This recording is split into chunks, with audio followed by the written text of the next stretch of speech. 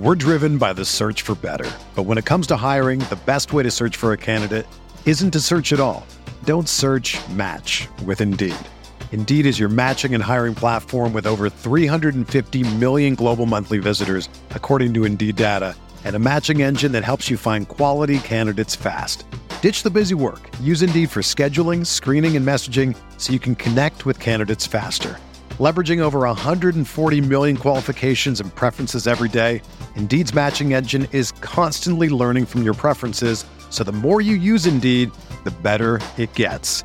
Join more than 3.5 million businesses worldwide that use Indeed to hire great talent fast. And listeners of this show will get a $75 sponsored job credit to get your jobs more visibility at Indeed.com/Blue Wire. Just go to Indeed.com/Blue Wire right now and support our show by saying that you heard about Indeed on this podcast. That's Indeed.com/Blue Wire. Terms and conditions apply. Need to hire? You need Indeed. When you need mealtime inspiration, it's worth shopping Kroger, where you'll find over 30,000 mouth-watering choices that excite your inner foodie. And no matter what tasty choice you make, you'll enjoy our everyday low prices, plus extra ways to save, like digital coupons worth over $600 each week. You can also save up to $1 off per gallon at the pump with fuel points. More savings and more inspiring flavors make shopping Kroger worth it every time. Kroger, fresh for everyone. Fuel restrictions apply. Entering the Pat Mayo Experience. Pat Mayo Experience. Pat Mayo Experience. Pat Mayo Experience. Experience. Welcome to the Pat Mayo Experience, presented by DraftKings, Netflix, Full Swing, Episode 1, Episode 2, Episode 3, recap. We're going to talk through the entire series. So smash the like to the episode, sub to Mayo Media Network, sub to the podcast, and in the comment section, I want to hear your guys' thoughts about what you think of Full Swing so far to this point. We didn't want to do the complete binge all in one episode because, I haven't even watched the entire thing yet. There's other stuff going on TV right now. Star Trek Picard is back. Vanderpump Rules is on. The Challenge just finished up. XFL and, regular golf is going on. And so we're going to try to separate these in the time codes by episode 1, episode 2, and episode 3 in case you've only watched 1 or 2 and don't want the third one spoiled. You know when to stop. We can come back and see what people are saying, at least the three of us, what we're saying about these episodes. Jeff Feinberg from, as he would call it, the Mayo Media Experience is here on the line. Ben Raza from Stokastic.com. Here to talk about this one of my favorite people to talk about TV with. So let's get to a general overview of what we think so far before we go into all of the episodes. And Ben, I'm going to check this out to you. Not super impressed by it. That's all I'll say. I'm not either. I can't. So I'm really interested to see what you guys say because I can't tell if it's because I watch a lot of golf and I know some of these dudes. I'm good. Maybe I'm not smart enough to understand it. I'm very confused at the chronological order. There's a lot. I get the cut rules explained to me every episode. Those are my big takeaways so far. I think I didn't watch the F1 show that Netflix did, and that seemed to be pretty popular, and it seemed to be pretty popular amongst Americans who didn't seem to know anything about F1. It was like discovering a whole new world, is apparently what people have told me about it. So, Jeff, I think there is a chance that we already know what happens, and this show is geared towards people that didn't know what happened and don't know anything about golf. Yeah, so I'm the first to admit what interests me the least in the show, Pat, is when they're actually showing golf events or creating drama within the events because we know what happens. But I've mentioned to you that as someone who enjoyed the F1 show, now, watching the F1 show I tried to watch a race. It's still boring as hell. Like, I didn't get through it. No, I like the last 10 laps of any race. Yeah, the ending of anything is I can watch. I'll watch the last 5 laps of a NASCAR race. I'm always interested in that sort of thing. But the F1 show, I had no idea who wins this race in Istanbul. So that's like the drama is still there for me for the show. So it feels like in my early indications is the show is never for us. It's not for hardcore golf fans that know a lot of these things. Even, we're learning more information, but, we know a lot of the relationships on tour and sort of things. So yeah, there's just a lot. The drama's not there for me, but you can't replicate the drama of a race car garage during a race. You can't replicate that, I guess. I guess that makes sense. Like, did they, in the F1 show, did they go driver by driver and show these individual stories, or was it about each of the events? Another thing, I have no idea what order they were in the F1 show because I'm unaware of the schedule. The PGA, I'm not talking about the schedule though. Like in this, yes, it was driver specific episodes. Okay. So you would meet the driver, and then in that episode they would show you a dramatic part of the season, or they would create drama from the time they were with the driver. So yes, in that respect, it was very similar in that there were driver specific episodes where you got to know them and their family, and then you went on a dramatic in-race journey with them. Correct. Do you think it works better, Ben, if you go event by event rather than tracking individuals at the, like, Justin Thomas wins the PGA Championship in May, but now let's like rewind to what happens at the Players Championship or the Masters? Like, would it be better to go, here's what happened at Waste Management, here's what happened at the Players? I don't know. I think so. Maybe again, because we know what happens, but even if you didn't, okay, you see JT, episode 1, takes it down, Southern Hills. Then every other episode, they go to Southern Hills, and it's like a guy climbing the board, but he can't obviously win because we already saw what happened. So I would have rather have them do it week by week and get into each golfer in that time period than jumping around to the same couple of tournaments for each golfer. If you weren't, I don't want to say required to watch this entire series, but you're going to watch this entire series because, A, you just watch a ton of TV anyway. We all cover golf for a living, that we're going to get through this. But if you were just like a casual viewer, do you think you would keep up with this? Because I know Paul said he watched 20 minutes of the first episode. That was enough for him. Yeah, I mean, I could do without it. I'm intrigued a little bit. I wish they got to more like obscure people that I'm not super familiar with. I know that wouldn't be for the casuals, but like, give me some random like Corn Ferry dudes that I've never heard about. I would be interested in that more than talking about JT. Part of this felt like it was producers who were excited to fly private. I'm not like, that's even a knock. If I was a producer, I'd like, give me the assignment where we're flying private, just yucking it up. Overall, I can't, in my opinion, I can't see this hitting non-golf fans the way the F1 did. And maybe that's an unfair benchmark, but we only use that because people would acknowledge the success of that show is the reason this show exists. I also feel like, and I haven't finished the whole season, although, I've seen trailers, so I have an idea of what's happening beyond where I am. The drama of the whole live stuff, like we get a smirk out of Ian Poulter. Like they had the most drama golf will ever have, and it feels like they got 0.9% of goods when all of that was happening, or at least that's what they showed us.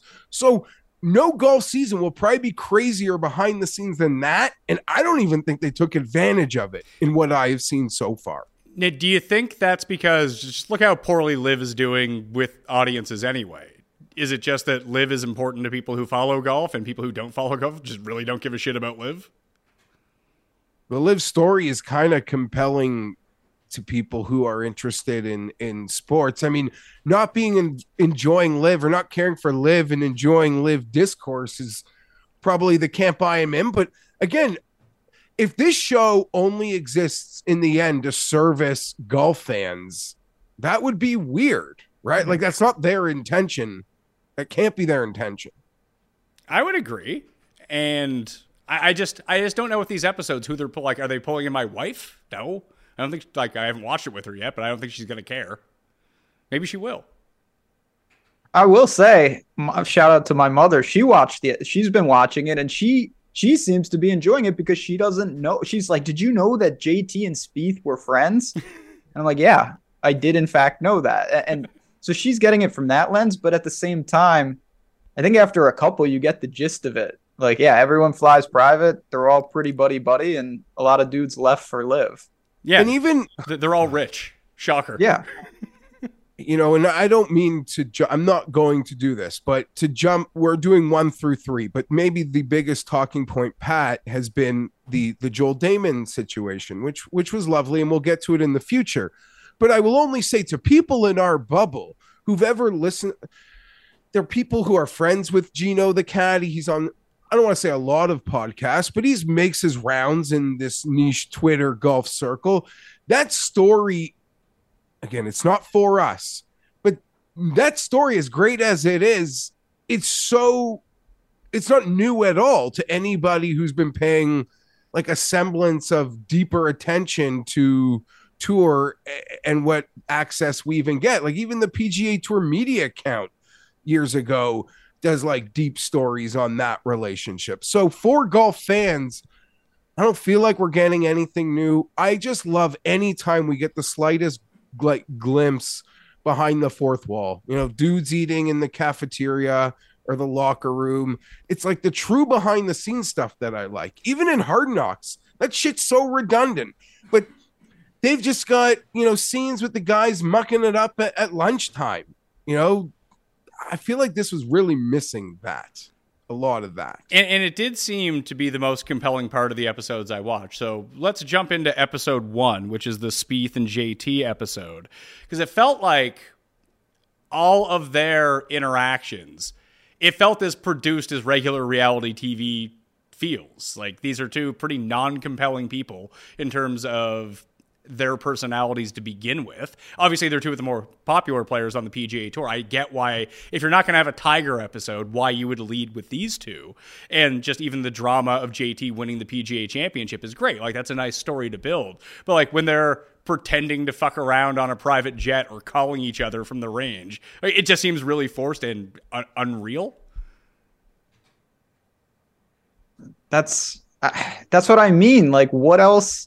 What storylines did they have besides them growing up together and both being good? And I mean, they kind of tried to frame it like, and I get it. There was a part where it was JT was Spieth's buddy, and now JT's obviously really, really good. But I don't know what else there was to say. I was interested to see if Smiley was going to make an appearance. That was my big cliffhanger. Will Smiley get in the episode? Because I thought that storyline was pretty quickly dealt with, that JT and Spieth, yes, they've grown up together and they're good friends. Like if you could re-envision this episode with these two guys, Jeff, because I think that I have more compelling storylines that I can think of. I don't know whether they gathered it on camera or not, but like, what would you have shown between these two guys?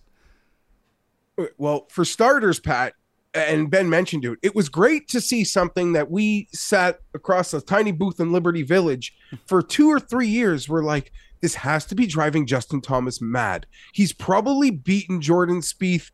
They've probably played 50-50 matches for their entire lives, and this guy's winning everything in 15 minutes, and Thomas can't win on American soil. It was great to see how that was obvious. Like, we assumed that was what was going on in JT's head, and that was clearly what was going on. I don't think you can tell that they should have gotten into more of Jordan's last year and the lows he was on. That's and how it. He's finding it again. Yep. That's the story with Spieth that they kind of talked about. Oh, he has these 3 majors and he comes out of the gate. He's the number 1 player in the world at 21. The story with Spieth is how he lost it. And now he's on the comeback trail. Like I know that he had won at Valero the year before, but like even his win that they showed, I guess it was more of a Justin Thomas episode than a Jordan Spieth episode. But like his win at Heritage last year was really dramatic, and I don't really feel like they captured that at all. Not at all. And to correlate that with the Brooks Koepka winning 4 majors in 15 minutes and that road, like, and how Jordan, and they've both sort of went very different paths, and to see Jordan coming through it, and there's still some unknowns with Brooks, like that's something maybe that could have been played out, because a very similar multiple majors, everything instantly, golf is easy, and then everything, just that fickle world that pro golf is, it all sort of evaporates, and how they both went about it. Maybe we're supposed to make these connections on our own, but the producer should be doing that, for us also. Yeah, if they're going to hold our hand on what a par is, and I understand why they have to do that. Like, do you know the cut line rules now, Ben? Now I do. I didn't, but now I only want to sort of interrupt, but I have to defend that to having watched and being foreign to some terms in the F1 show, I guess. Maybe I picked up on it the first or second time they told me, but there are people that the terms I'm assuming matter, and they've produced these things before. And also with the F1 thing, Pat, now that it's 4 or 5 seasons in, I don't think Lewis Hamilton even does stuff with them anymore. He feels it's too contrived, and it's become maybe not what it originally was many of these years down the road. Sorry to go back there. So it's like season 1 of Jersey Shore versus the rest of the seasons of Jersey Shore. Whereas season 1, it was just like, let's lock these lunatics up in a house and film what happens, and craziness ensued. After that, it's like, we need to put them into situations because we got nothing else. That's a lot of, and I'm foreign to all of that because I don't follow F1. So I just take the show and like, oh, that's what's happening. Look at, anyhow. No, but I get it. I understand explaining the cut line rules and explaining power. And maybe they think that people are going to jump into different episodes of this. But it felt like it got pretty repetitive throughout at least the 3 episodes that I watched, Ben. Oh, it was definitely repetitive. And I mean, maybe they need not to go on a different tangent, but everyone on TV should watch those episodes to learn how the cut line works, so they don't say that Tiger's 100% going to get cut, and then he clearly was not. But that's a different story for a different time. I guess just to bring it back to what I talked about at the beginning, I had trouble, even as someone who knows some of this stuff, linking the time periods. Like, if you didn't know, I think you would think that Brooks and Spieth won their majors like pretty much right before some of this stuff in the show happened. And obviously there's time period spacing that I think is hard to convey if you didn't know. That's a good point. I didn't really think of that, but the way that they alluded to it and spoke about it, it did feel like, Jordan Spieth coming in, winning 3 majors in a row. It's like, it's not quite what's going on. Not here. Really. Like Brooks, he's just rattled him. Like, no, not exactly. I think if you didn't know, I'm not sure the show would lead you to that conclusion. Interesting. All right. So, I mean, I've kind of shit on it so far, but there are parts of it I really liked. Like Thomas, after all the stuff with Thomas, like I think Justin Thomas's dad was the star of episode 1. Like all the stuff with him and JT, I thought was really good. And I felt like that was the only time, like when he's with Spieth, it seems produced. When he was with his dad, he actually felt like a real person. Yeah, I agree with that. That's like the Hard Knocks. Jeff said that. Like, the best part of Hard Knocks is just the authentic, like, bullshit in between some of the what seems more like structured type conversations. Absolutely. JT's dad seems like a real one. Every golfer should be so lucky to have that sort of resource because it's sort of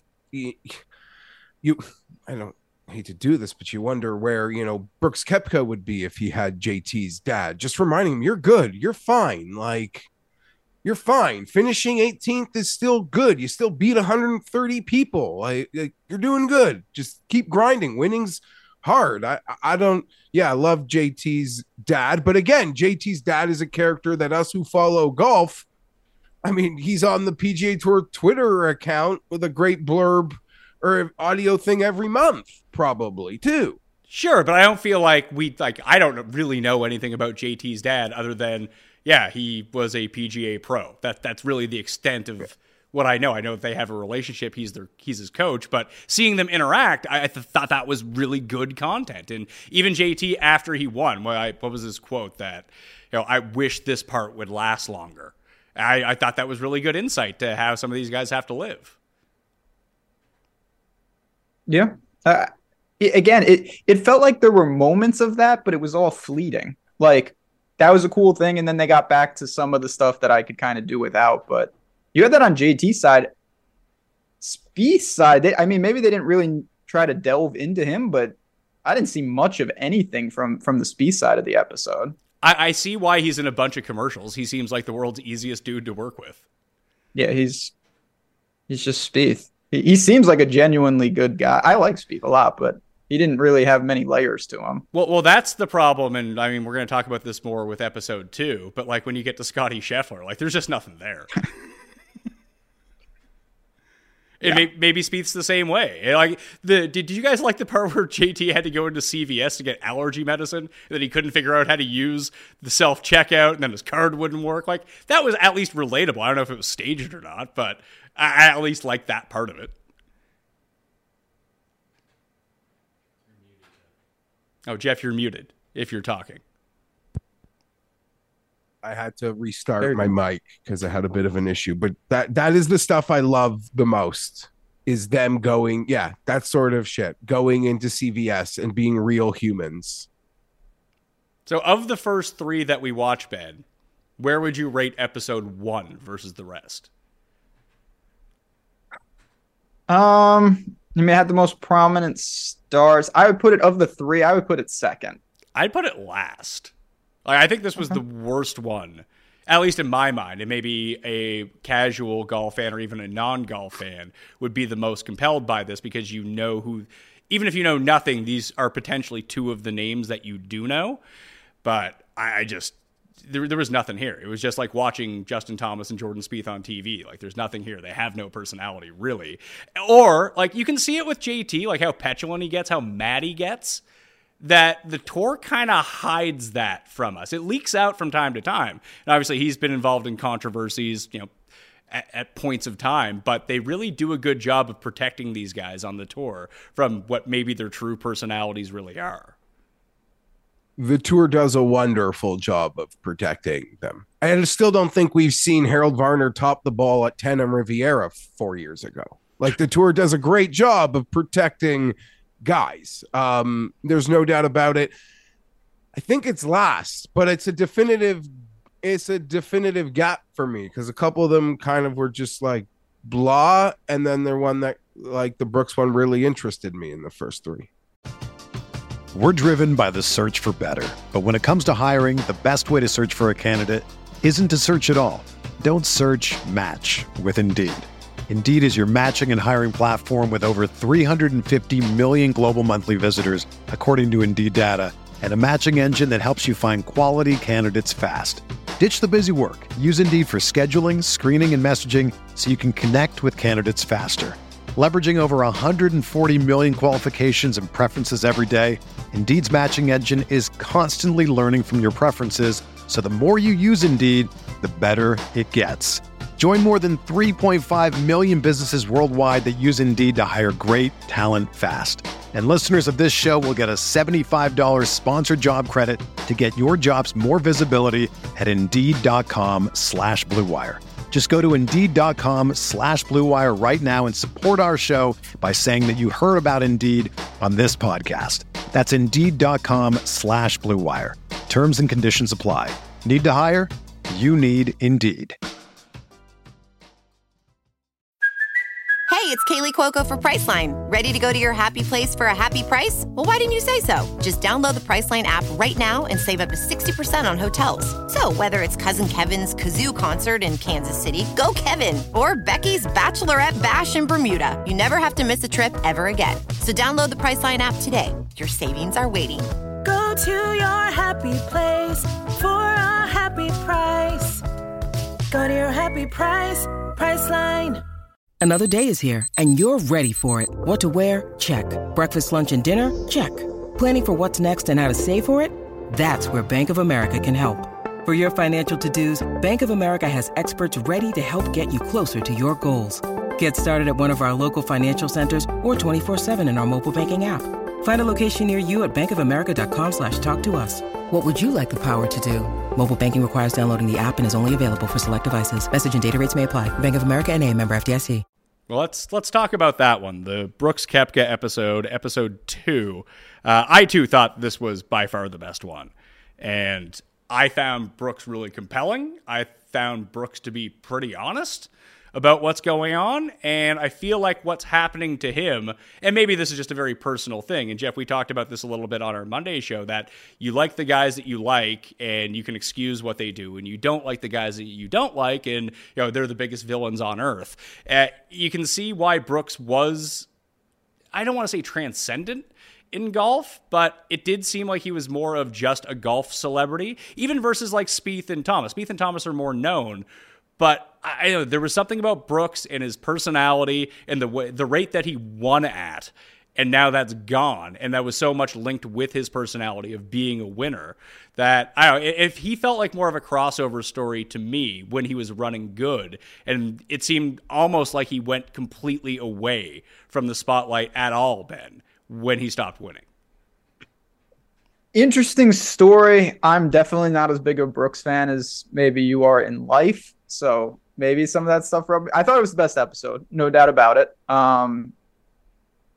I just thought, again, it was all over the map. Like, I would have loved to see more structure chronologically with it, because I thought there were some interesting things to kind of tug at with Brooks, with his mentality. And, you know, he came with I think a layer of arrogance, and he backed it up for a long time, and now he's lost the results. And it really was interesting to see how he's not spun it, but how he took that on. But I thought there was definitely some missing pieces to that whole puzzle. Yeah, because I know that you've kind of had a psychological profile on Brooks over the years, Jeff, but like what he's going through now, and maybe this is why I related to it so much, is how I feel like I've been through the period of life that Brooks is currently going through, and it sucks. And it's hard to get your confidence back. You know, maybe you do, maybe you don't. I did, but life can beat you down when you're used to going at a certain level sometimes. Life is cruel. Golf is cruel. And that was the only reason I'm, like everybody, in total awe of everything Brooks did. It will forever be remembered. Winning those 4 majors that quickly, that in that dominant fashion, that Shinnecock course might have been the hardest setup we've ever seen. And he took that thing apart. But we've also been, people have been fans of golf a lot longer than us. I mean, we see Rory still waiting. We just, like, Brooks acting, even at his peak, that he is going to be above everything that's happened to Tiger, to Rory, to everyone else we've ever seen. I just couldn't buy into. See, I think watching this episode that I do completely buy into that, because that was a part of him winning. Realistically, like not having that mindset and not believing it. That was he sees himself as a failure now because of that mindset, instead of seeing the just the reality of pro golf. Guys go with that winning. Morikawa is now not winning. I think the episode didn't do a fair job to his injuries, Pat. We should have heard more about those. I want both knees. You know, maybe it's because they're embarrassed, maybe because they involve like a slipping at a pool party or something, as that has been reported. But there's wrists, there's knees, there's so much. Let me hear how many surgeries you had. I tore up my knee. I had 2 surgeries last winter. My knee is not the same. I've had a setback. I'm nothing like these guys. Like nothing.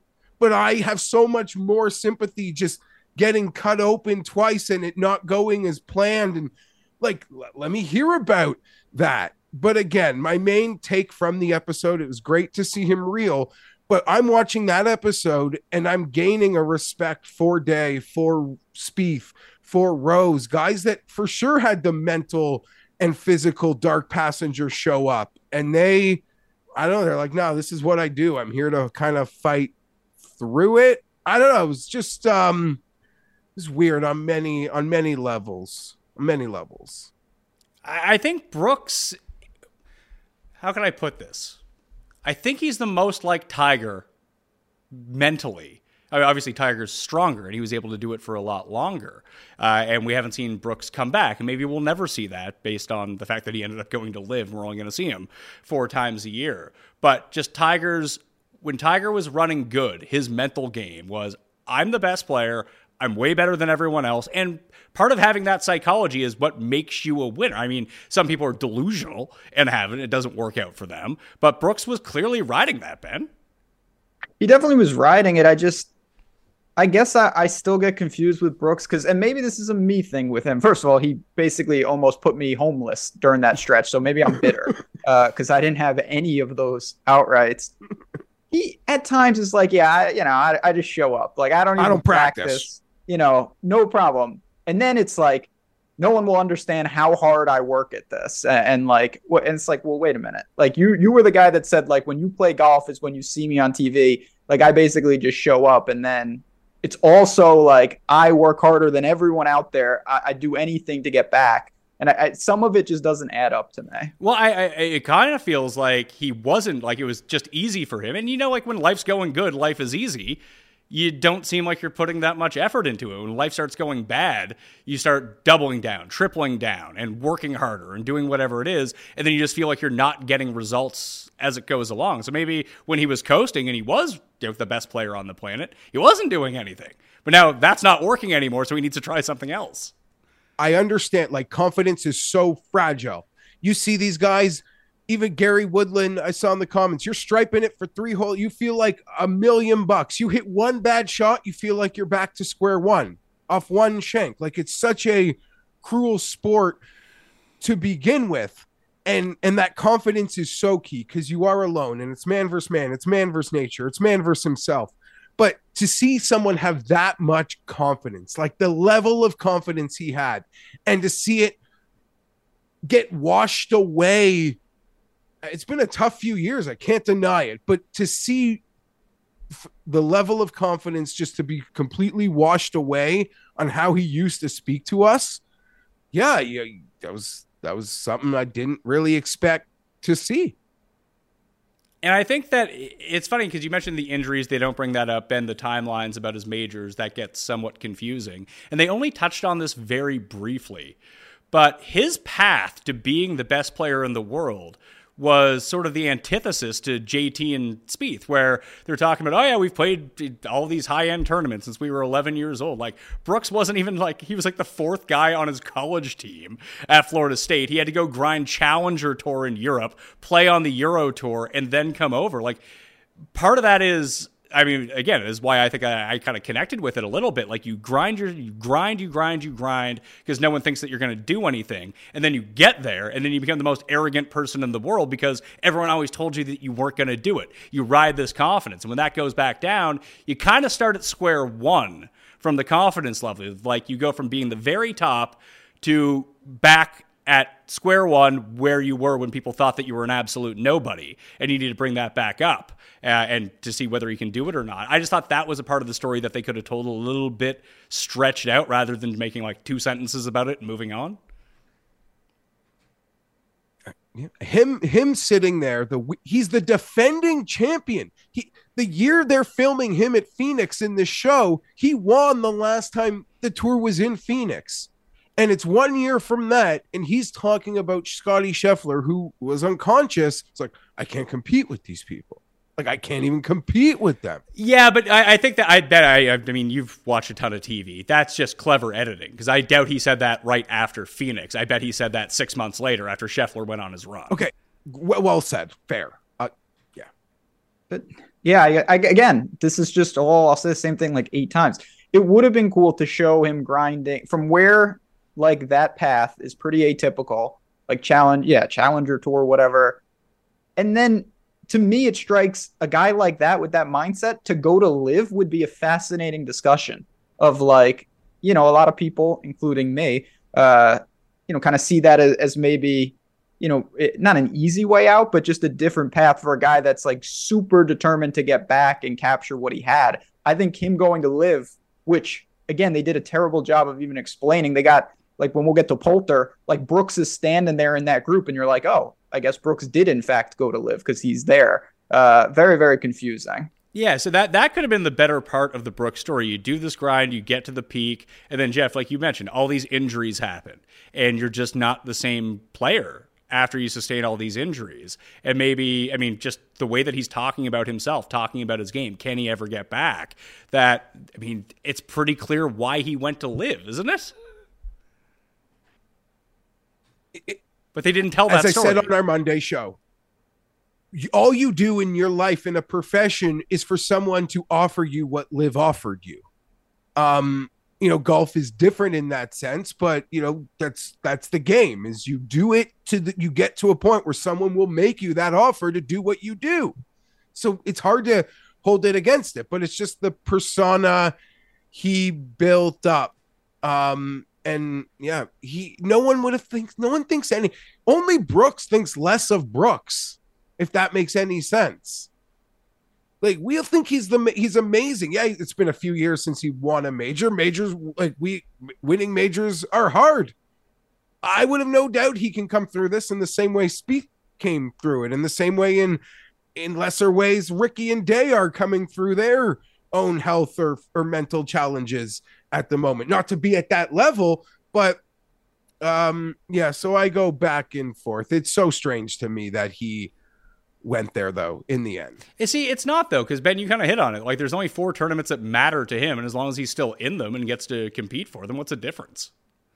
Yeah, I mean, that is true. He is proclaimed that. I don't know. It's a fascinating story. It just, if you take little snippets, I get such a radically different impression of Brooks, depending on the time, almost like the time of day. It's just, I mean, that was definitely the better part. Again, just like Spieth. Scheffler, I don't have a ton to say on. He was kind of the opposite in that episode. Not the most compelling TV. No, it was funny with Scheffler, because Scheffler just seems like the best dude in the world. And I was talking to a few people in Vegas about it, just about this particular episode. And if you had to pick being one of those two guys, Brooks in the darkest of places or being Scotty Scheffler, who would you rather be? Because 10 out of 10 times it's Brooks Koepka. So Brooks in the darkest place is just lounging by the pool, golf sad. Scotty at the greatest of times is just reading the Bible, playing cribbage. Yeah. Scotty was driving pretty, a little Need for Speed, though. You see him in the car pushing the clock in like mid 80s. Is that Rebel? Yeah, I guess that's miles per hour. I always think like that's pretty slow in kilometers per hour. I still can't believe they got as little out of all the access they got with all the drama that was there. To not apparently, like I'm under the assumption there's not a follow-up with Brooks about his decision to leave and any of that. But they have no problem being at a live event. They show tons of stock live footage in the early episodes that I have seen. So I am just totally disappointed that in the most drama-filled year ever in golf, this is what we got. It makes you wonder what we'll get in a status quo golf season. I really like Brooks's house. Yeah, that was nice. All of those houses. Yeah, Brooks's house so good. It's funny, like Scheffler just seemed like a normal guy, which Spieth kind of felt the same. And Brooks and JT felt different. I guess that's why they were sort of the A stories of both the episodes, and those guys were the B stories. Maybe that's the way that you want to frame it. But I guess, maybe both being from Texas, there's like a Texas personality that goes along with it. I just, the Scheffler thing was the most, for a guy who won 4 times in like 3 months and won the Masters, like there was nothing there with him. Yeah, they said like 40,000 hours of tape, and that's the best. I want to see what they couldn't put in the show with them. It must have been real bad, because a lot of coverage for pretty uninspiring TV. Like, I guess when it comes down, would you rather be Scheffler or be Brooks? I think it broke down to what you said. You can have like the Bible study stuff, or you can sit on the couch with your wife watching Selling Sunset, which they were watching, which is something I do with my wife. So I think I relate to that a little bit more. Before we leave the Brooks episode, I do think it's kind of interesting that the week, the day after it premieres, Shipnick responds to a question and says he's heard Brooks has buyer's remorse. It just adds so much more, like in our little golf internet bubble, that's like gasoline on this Brooks fire. You see that episode, it has you having all these thoughts, and then you read Shipnick, who can be a rumor mongerer, so I don't put that above him, despite his accuracy on a lot of things. Historically, he also has a high level of rumor mongering to him as well. That just like put gasoline on that Brooks episode. I could see Brooks having buyer's remorse. It doesn't seem like Brooks really knows what Brooks wants at this point. I agree with that. Again, just from his own comments, at times it seems like he's close to being like, I made a shitload of money, like I don't even like golf. And then there's parts of him that feel like it's only about like resume, and that's all he cares about is legacy. And those are two wildly different ideologies. Well, it's strange, too. It kind of reminds me, and Jeff, you might know this better than Ben, like, not so much wrestlers now, because, like, The Rock and John Cena and Batista have gone on to have pretty good Hollywood careers, But wrestlers back in the day would be like, wrestling is now beneath me. I need to go become an actor. And then they would just flame out in Hollywood, and inevitably they'd all just come back to wrestling. Brooks kind of felt like that. Like the way that he talked about himself, and even the way that like people thought about him, it felt like he was more of an athlete that could do other sports other than golf, where there are very few golfers that you can ever say that about. And the way he just carried himself, that like guys are beneath me and their jockstrap doesn't even belong in the same locker room as me. Just his whole aura, which was just so fascinating when it was happening. And I guess like you watch that Brooks episode, you can't help but putting your amateur psychologist hat on, and the way the episode ends, and maybe it's because they want to make guys look good or bad, or maybe in this case bad because guys go to live and this is a PGA relationship, is they make you feel Brooks is afraid. He's just afraid and he's taking the money, right? Like he's questioning everything and it's just easiest to take the money. And can't lie, like I'll make jokes. I'd probably do it too. You get me? I said on our golf show today, I haven't hit anything in golf this year. It's late February. I feel horrible. Brooks moping around the house like me going 0 for 7 to start a golf season. Like I just feel a mess and I don't trust looking at odds. I'm not comparing myself to Brooks as a joke, but it's a joke. But yeah, I don't know. The episode made it look like he doesn't want to bet on himself and he's scared. That's what like they ended it with the feeling of. It's true, yeah, but when you talk to him like 10 minutes later, Ben, it seems like it could be a different answer. That's what I'm saying. Jekyll and Hyde with him. Like what? I really don't understand that. Like even little things. He's like walking in the fair like, oh, played a bunch of sports. Like I wish I played something. It's like, do you even like golf? And then he seems like truly tormented that he's not dominating the sport. I really don't know what to make of Brooks and how he really feels. It does seem like it changes wildly. Yeah, maybe that's what's different about him. That during the good run, he was completely decisive, and now that he's had his confidence shattered even a little bit, it just creates. You say you can't make a mountain out of a molehill. That maybe just that one little crack blew everything up for him. I still think we get healthy and motivated. 2.0 will rise from healthy and motivated. I don't doubt that at all. Well, I saw someone make the comment about like LIV versus the PGA. Forget what it was. Like the passion that Max Homa showed losing at Riviera. Everyone was just very enamored with that, myself included. But when Brooks had emotion when he won last year on the LIV Tour, people like made fun of it. Like, which way do you want it? It's all to the contradiction that Ben's been talking about. Because it's all like nothing matters, only majors, big events.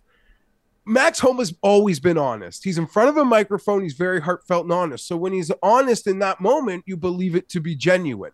When Brooks cries winning Jeddah in front of 7 people, you don't know. I believe it's a huge. You watch that episode, you know what it meant for him to win anything. That's so. I'm not saying the tears weren't real, but I'm just saying from a public standpoint, from staring down at it, you're like, I don't know what to make of this guy. Because in a year ago, he would have laughed at this event. 4 months ago, we would have mocked someone doing that. Literally. And it's funny because after watching this episode, Ben, I actually kind of get it now. I get it, but he is a walking contradiction by his own words.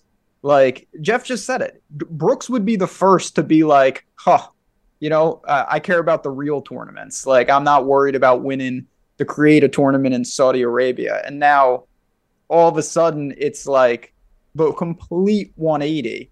And like Homa has always been authentic like that. It's not a surprise to see that from him. With Brooks, you're just like, what? Is he confused and he thought that this was the Open? Like, and he's just adding, he's got the wrong trophy in his little cabinet now? Like, what is this exactly?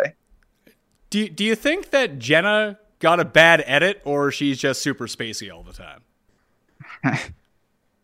I think they did the best they could for her because you want the cutting room Scheffler floor. There must be hours of her trying to interject herself to get some time on this thing too, that they like scrapped hard.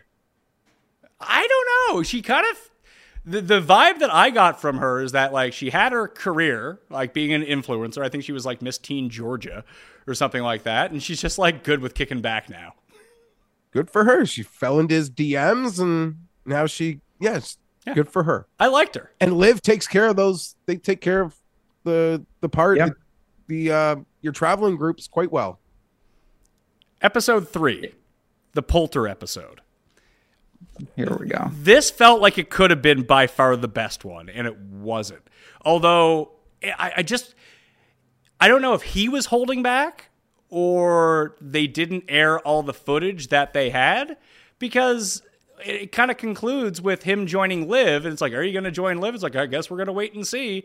I'm sure he told them that he was joining at some point, and they just kept it from us as a part of the episode to extend the drama if you didn't know that he was actually going. But again, it's almost like the Brooks thing where they didn't mention the injuries, the fall off in the game, the confidence. Maybe that's a reason to go. I think Poulter laid it out pretty clearly, all of the pros about going to Liv. I actually think he kind of made the right choice. 46 years old. If it was about $40 million or a Ryder Cup captaincy, that's up to him, and that's for him and his family. 46 years old, cannot compete, those guys were just debating if they wanted to do Champions Tour life, but they'll just do a Live life instead. I don't blame a guy like Poulter at all. It doesn't come with the same contradictions that it does with other people. Totally agree. Like, just different mindset, different. And again, I don't think there's a right. It's about what he prioritizes. Like, if you lose the Ryder Cup stuff, that is the opportunity cost of going to Live. Like, you have to accept that. I mean, Poulter's Poulter. If I didn't know anything about him, it might have been more interesting. But like, Poulter having some Poulter moments there was not exactly shocking. That's just kind of how I thought he would operate behind the scenes. Like when he started throwing his putter in the dressing room? Yeah, that's a peak Poulter right there. I love it. But it also seemed, it's funny, for a guy who's sort of much maligned by the golf media. Like, they even just showed a bunch of announcers just taking shots at him in his attire the entire time. We know that he's a hothead. It did seem like everyone he interacted with that was a player seemed to like him. Although he was just talking to Pat Perez, it seemed.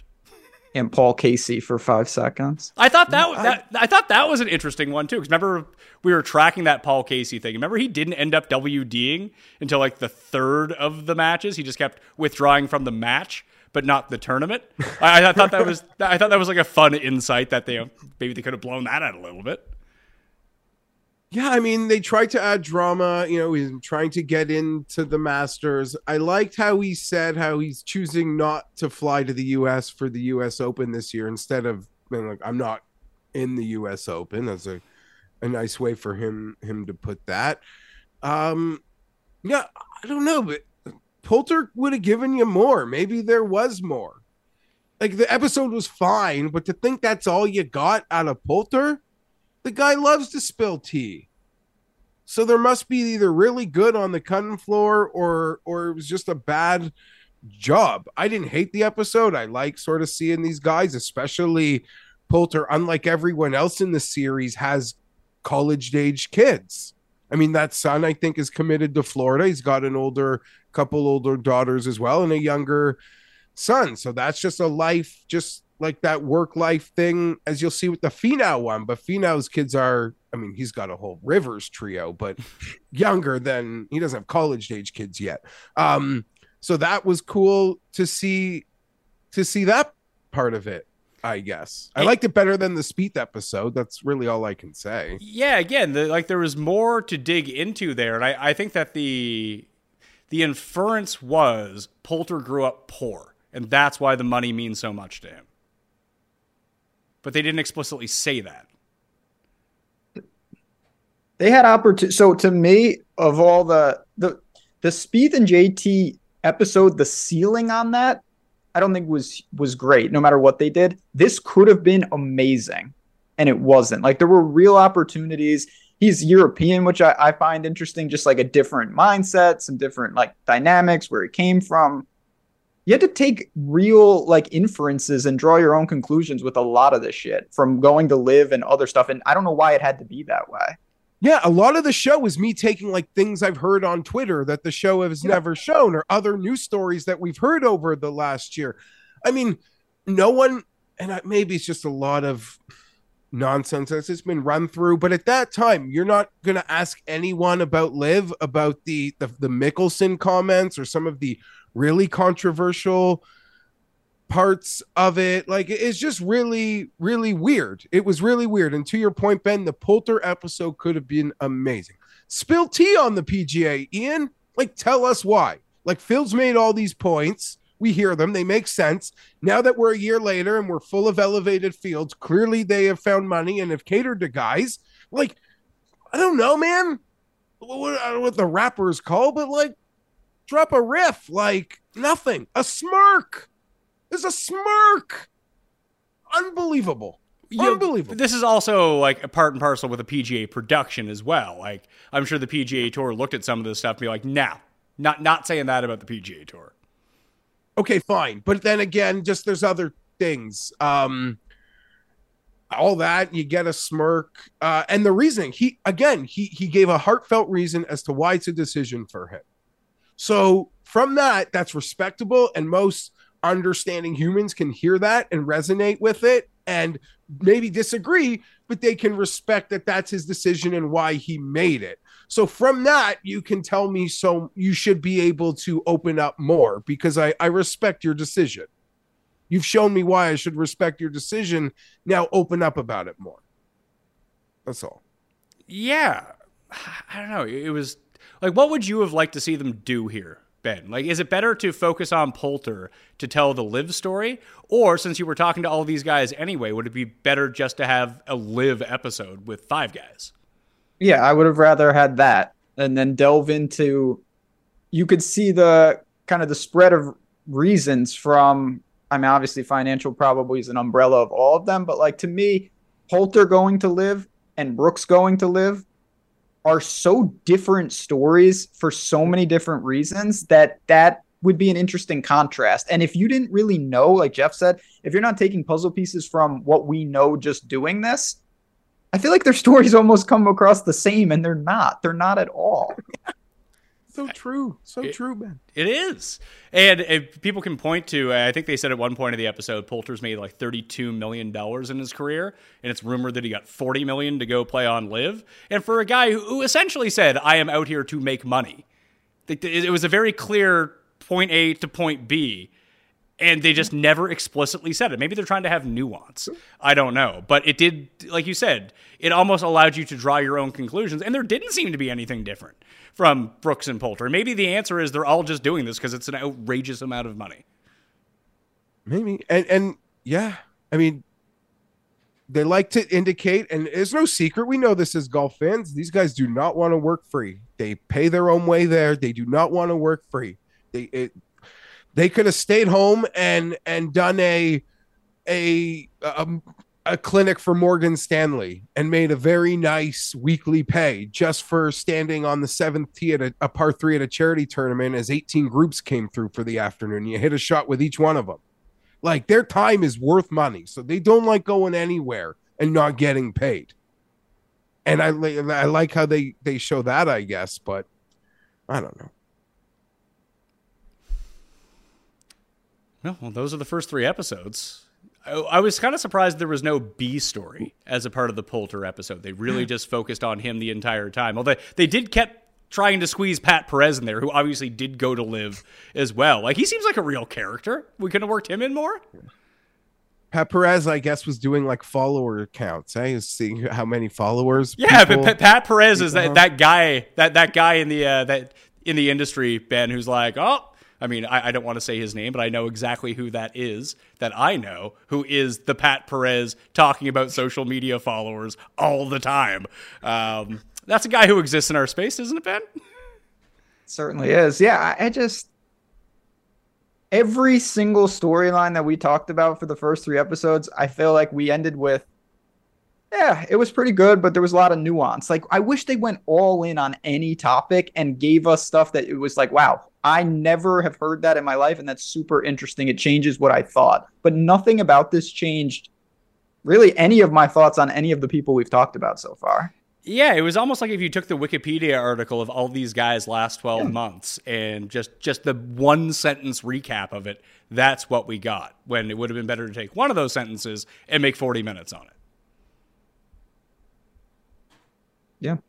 Although, even Jenna. Jenna. That's who I thought she was, Sharknado 4 or whatever she's in. Yeah, the 500-foot cheerleaders. I think that was her movie. Actually, nice house, though. Very nice house. I'm very jealous. Really nice house. Just very jealous of the Koepka lifestyle. Just seems like a lifestyle I would enjoy to live. I think Berger's living that right now, though injured. But he's in that exact poolside, staring at his boat in the ocean on that comfy little enclave beside his pool as we speak. All right. So anything I should look forward to, Ben or Jeff? I mean, Ben, you've seen one more. Jeff, you've seen 3 more? Yeah, I've gone all the way up to episode 6. No, I'll just sort of, to go with my original point of what I enjoy, I'm not giving anything away. My favorite thing I've seen thus far through 6 episodes, other than we all know how, well, it wasn't a secret to me how great of a guy Tony Finau was. It's great that can maybe be a mainstream thing, although the tour's done a great job in letting us know, even when he wasn't winning tournaments, how great of a guy he was. My favorite thing in the whole show is simple. It's like a 1-minute thing. It's Colin Morikawa in a scripting meeting with Adidas. Like, that's the sort of shit that I like. That's what I watch this show for. The worst stuff in the show is the stuff on course, but that's just for me because I know who wins that event. Is it strange that we got what we consider at least to be the most upside, most compelling stuff from Brooks and Poulter? Obviously, they end up going to LIV. I don't know if that's a LIV game plan that they took real personalities, but if you're talking about Finau or you're talking about even Matt Fitzpatrick, who are coming up in some of these episodes, or even Spieth and Jordan, that maybe it is best to focus on guys that have a semblance of personality. Maybe they're kind of imagine if there was a Patrick Reed episode. That would be awesome. That would be I'd pay for it. I'd double my sub. I'd double my sub for that. LIV should make their own Patrick Reed family docuseries. Their opulence is incredible. They're like how they dress for Tuesday blows my mind. I'm obsessed with any behind the scenes into Reed family opulence. Who would you want to nominate? I'd watch that. Yeah, who would you want to nominate? Like, if we could do season 2 of this, of guys that aren't involved in season 1. I think Thigala or Akte Bashia, or whatever the hell his name is. Thigala has an episode, 7. He does have an episode. Okay, I'm glad they got him in, because his story, I don't know, like, I know enough about him, but like his entire family travels with him to these events. He was a rookie on tour. I think getting that perspective rather than, hi, I'm Justin Thomas, I'm worth $50 million, watch me go to CVS. Like, it's a bit of a different story. I mean, it's just a fine line because, there are guys that I would love to see, but I'm not sure like Joel Dahman in that episode, he's obviously not on the resume wise of some of these guys, but like, it would have been cool to see someone completely different, like fighting for starts and status, Monday qualifiers, stuff like that. Totally agree. The producers only wanted to fly private, man. Yeah. They don't want to follow a guy on the grind. That's commercial. No Tommy Gainey stories coming up. Well, I think it would be interesting if you could structure and do like the A and B storyline format, is that you follow 2 guys, like you said, that are trying to keep their tour card or something like that. And you follow them through like the 3M and the Wyndham at the end of the year to see if they can get into the playoffs and use their card. And you can see them go to the Korn Ferry finals too to see if they can get it back. And maybe try to follow like one guy who's 42, Kevin Streelman I think is fine, but like that type of player, Ryan Moore, something like that. Guys that are now fighting for their life to keep their card, who have been on tour forever. See how that is, versus some guy who's a rookie on tour, who's like 23 and is in danger of losing his card after getting it the first time, and juxtapose those 2 together and see what that grind is like. I think that's a really compelling story that I do think would resonate across the board. Like, you don't need to know who these guys are. You just need to know what the story is, and then you're kind of hooked. That's the Hard Knocks model. Like, I feel like the best part of Hard Knocks is the cuts. And those are random people I've never heard of, but like, is this guy going to make the team? Is this veteran going to, keep his job? You could do that with the tour, but some of these guys have real like they tried to make a story out of no story. Like what are their stories? Yeah, they're all very rich and really good at golf, and sometimes they play better than others and they want to win. Outside, it's funny that Brooks and Poulter seemed like rich people, but in a way that, I don't know, flashier rich, where Scheffler, Thomas, Spieth, I mean, they probably all have more money than the other two. Like, obviously, they're flying private jets up to play one round at Southern Hills and then flying back home and doing commercials. But they weirdly just seem like very normal people, which is strange. And I feel like that might be hidden a little bit by this show. That they're choosing to show these people in a certain light who stuck with the PGA Tour, but they're also showing Brooks and Poulter in another light because they left. You could be right on that, but the Scheffler thing was all last year. He didn't even buy a new car. Or maybe when he finally got a new car, it was a thing. He still had his college car. Just won the Masters. He had won 3 times leading into it. He doesn't go out. He does play just board games with his wife. I don't know that there was a bit there. And as you joked about it, half hour ago, how bad the content they gave us makes us only wonder how boring what they couldn't give us was there. And yeah, I guess it's the way that they carry themselves. A player I would have been like Billy Horschel, and I'm not even a Billy Horschel fan. I feel like, he would give you the goods. Very interesting, also off course dynamic there as well. But yeah, I don't know. I agree with the assessment that they should have shown us like the complete other side of tour life. Like what housing looks like for the guy, 1/30th in the field compared to the housing that JT and Spieth and Ricky get a bunk up in together. Right now they glamp because they all have kids and stuff, but you know what I mean. Like imagine following around Sungjae his rookie year when he didn't have a house. Yeah, anything that's just unique. Like if you asked a random person, how do you think, golfer that's elite travels into stuff, you would nail the episode. But if you asked me, like, how does a guy, I don't know. I actually wonder that sometimes. Like, what is like a random guy in like the Honda field? Like, how does that work? Like, these guys live out of their cars. Like, is he flying Spirit Airlines? Yeah, like their caddies are sleeping on the floor in their room. It's a whole thing. The Monday Q guy, Ryan French, at Monday Q Qualifier, they've done with the Fire Pit Collective a video series of that grind in some ways, which could be cool to check out if you are interested. I mean, I don't know if he's a personality or not, but Ben, your guy, Ben Martin, follow that guy around. Like he's had success in his career. He's been demoted a few times. How does he travel around? And then he maybe bring in their accountants too to figure out how they like fudge all this stuff together and like what they actually make in a year. A Ben Martin exclusive show would be can't miss. Pat, you're right. That's a little personal, bringing in the accountant. Next thing we'll want their T4s, but I don't know. You're right. Like, give us we all understand that the grind that they're going through in some level, but showcase it. It would add such a level of respect to what those guys go through each week. Your 6-for-6 cut makers. Well, even to the Poulter point where they claim he's made $34 million. I assume that's what he's made in purses throughout the course of his career, actually playing in golf tournaments. That's not including anything that he's done off the course in terms of a MasterCard sponsorship or whatever the hell else that he's picked up over the past 20 years. But that's also not talking about paying out his caddy, paying out his team, paying out his manager, paying his taxes, immigrating to the United States. I'm sure that wasn't super cheap to go through to get it done just like that so we could live in Florida and pay as few taxes as possible. But like I would personally be interested in hearing more about that side of it because it's easy to say, oh, you have $34 million. Why do you need any money? Well, how much money does he really have? Those are all well said. And now that we're picking other things, Pat, and maybe this is me, maybe people call me a snowflake for this, but they really could have done a better job, maybe even exploring the sports therapist part, psychologist part of all of it.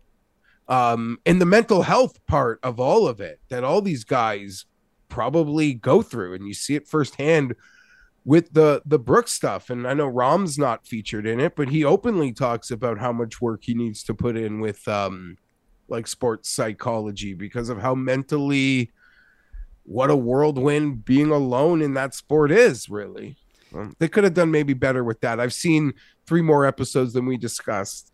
Not to say, I know mental health has a lot of advocates and people could get bored with that stuff, but in golf, I think on that level, I think it's important. Yeah, that would have been interesting to tie into the Brooks episode, just as it pertains to confidence and just seeing a sports psychologist and see how that can go. I've known a few people over the years that, like, you know, I mean, where I'm from, it's mainly hockey players, but guys that if they had got their head right, they would have made the NHL. Instead, they're like bouncers at a bar instead, just because they just didn't have it between the ears and couldn't get that figured out.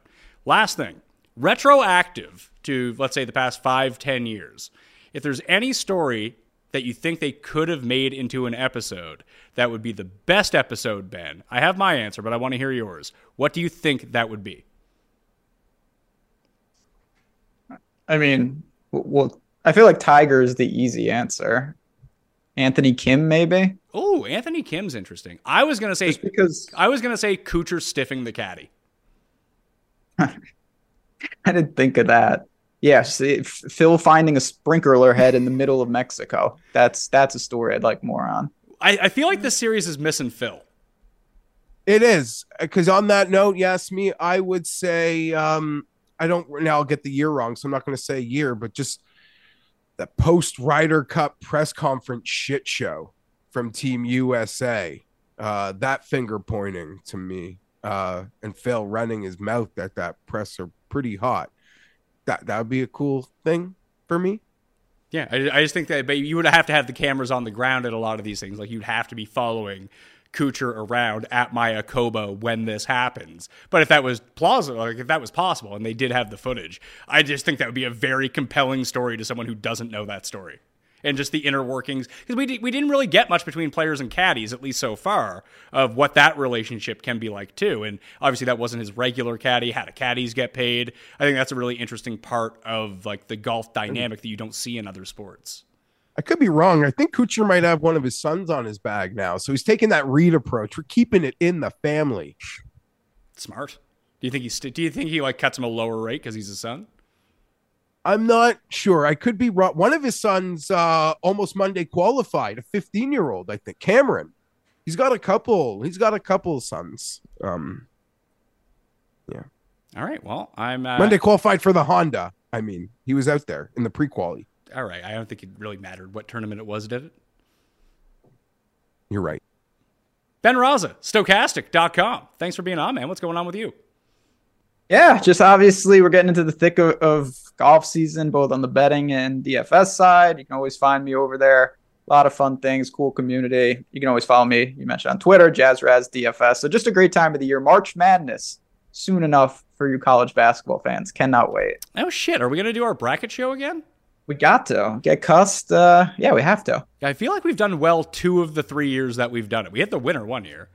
1 year we had like an actual that was the best bracket we've ever created. Yeah, we had 3 of the 4 Final Fours and we had the winner. Yeah, and Texas Tech was one of them who no one. That was just a good situation. When is tournament selection night? March what? Like the middle of March. March middle. Okay, I'll write that down. Make a note that will come in live on Sunday night and do that show. Jeff, obviously you were on with me for golf. Yeah. Me, you, and Cust will be back next week. I saw you're doing Joe's show. If people want to go check that out this week, what else you got going on? Yeah, I'm doing Joe's show. Got my video stuff for Odds Checker. Then heading on, as I mentioned to you, I'm heading on a little vacation where maybe I'll even meet up with Joe in real life down in Palm Beach this week. But yeah, I find my golf content here with you, Pat, and over at golf at Odds Checker, and I tweet that out regularly. All right. I'm Pat Mayo. You can follow me at the PME if you want golf stats and tools. FantasyNational.com/Mayo will get you 20% off. You want to dabble your toe into the betting game, the DFS game, the props game, the DraftKings game, whatever it may be. Fantasy National is where you need to be at. All right? Smash the like and tell us what you would want to see from the show or how you've been enjoying it. And we'll be back to review 3 more episodes, 2 more episodes, the rest of the season. Who knows? We'll see how this show goes. So spread it around. Help us out. All right? Thanks for watching. I'll see you next time. Experience! Experience! This is the story of the one. As head of maintenance at a concert hall, he knows the show must always go on. That's why he works behind the scenes, ensuring every light is working, the HVAC is humming, and his facility shines. With Grainger's supplies and solutions for every challenge he faces, plus 24/7 customer support, his venue never misses a beat. Call quickgrainger.com or just stop by. Grainger, for the ones who get it done.